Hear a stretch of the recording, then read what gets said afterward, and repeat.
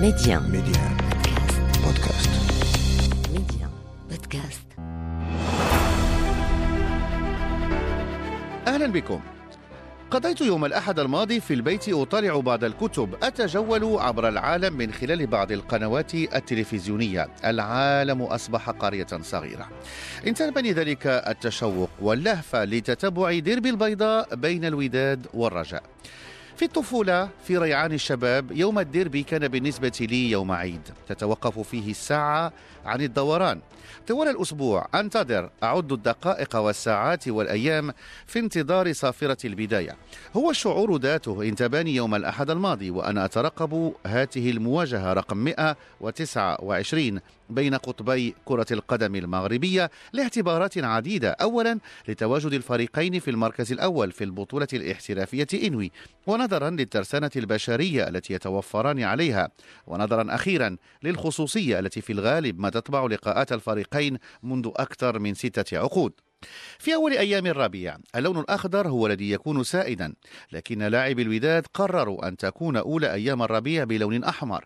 في ثاني يوم على تاريخ تأسيس الرجاء أفسد الوداد هذا الفرح وهذا الاحتفال بفوز من كرتين ثابتتين ضرب من خلالهما أكثر من عصفور بحجر واحد، فورد الدين للرجاء الفائز عليه في درب الذهاب الموسم الماضي، وأيضا تمكن من فض الشراكة التي كانت تجمعه بالرجاء في الرتبة الأولى، وربما يردم الهو أكثر إذا ما حقق الفوز في لقائه المؤجل أمام نهضة بركان.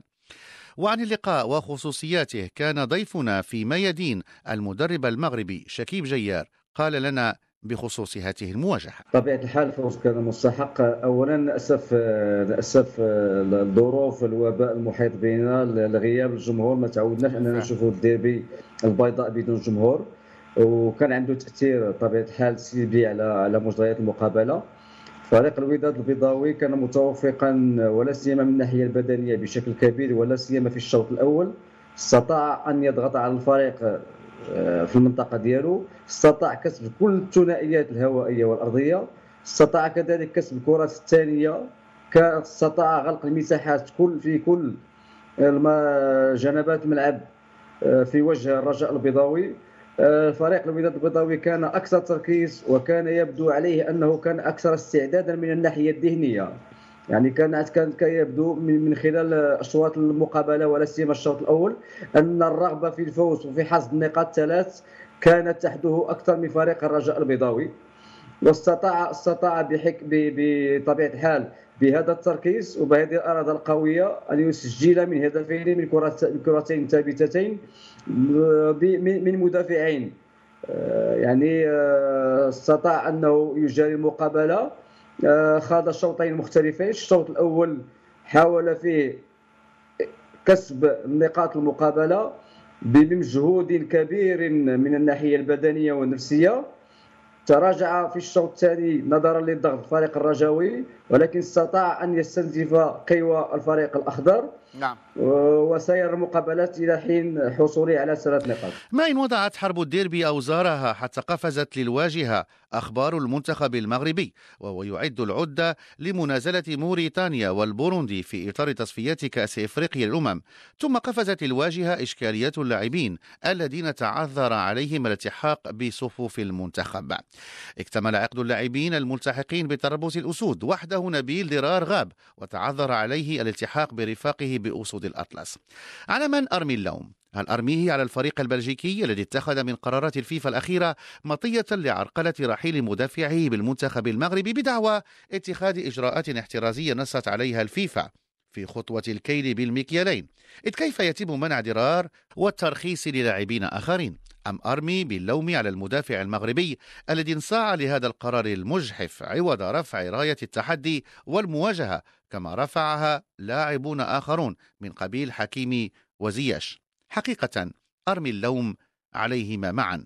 عبد الحق السوادي اللاعب الدولي السابق كان أحد ضيوف ميادين، وكان له رأي بهذا الخصوص. وأنا شخصيا الأخ فؤاد أنا أستنكر في حالة القرارات هذه. أنا أظن بأن قرار جائر، خاصة وأن في ضمن الحالة الوبائية الحالية الحمد لله مستقرة في البلد ديالنا، يعني الأمور واخدة السلطات المحلية واخدة زمام الأمور ديالها، وكنظن بأن حتى المكتب الجامعي يعني خدا يعني بالاتصالات ديالو تمكن انه يجلب عدد من اللاعبين، غير انني كنظن بان اذا كان قرار ديال الفيفا خاصو قرار يكون يعني كيمشي على كل يعني اللاعبين، حتى ديال امريكا اللاتينيه، اللاعبين ديال اسيا، اللاعبين ديال اوروبا نفسها. يعني كاينين اللاعبين اللي كيلعبوا في الاسبان كيجيو لفرنسا، كاينين اللاعبين اللي كيمشيو لفرنسا كيمشيو لدوله اخرى. اذا خاص يكون يعني تعميم هذا القانون هذا. لكنني في هذا الاسبوع عشت على وجه الخصوص وبغصة في الصدر ما يعيشه الرجاء البيضاوي من مشاكل على الصعيد التسييري. طرحت على نفسي الأسئلة التالية: ماذا يقع وراء أسوار القلعة الخضراء؟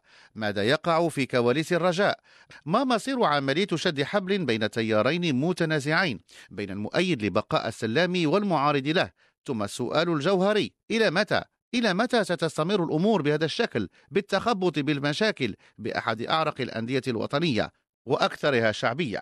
ومن ضيوف ميادين كان هناك الإعلامي محمد بالعودي الذي يتابع أخبار الرجاء عن قرب، والذي وضعنا في الصورة بخصوص ما يقع وراء جدران الفريق الأخضر. أحداث ربما بدأت في تتوالى بعد الهزيمة ديال فريق الرجاء الرياضي في مباراة ديربي أمام الوداد الرياضي. أكيد أن الهزيمة لم تكن مقبولة لدى الجماهير ولدى المسؤولين ولدى كذلك الطاقم التقني ولا اللاعبين.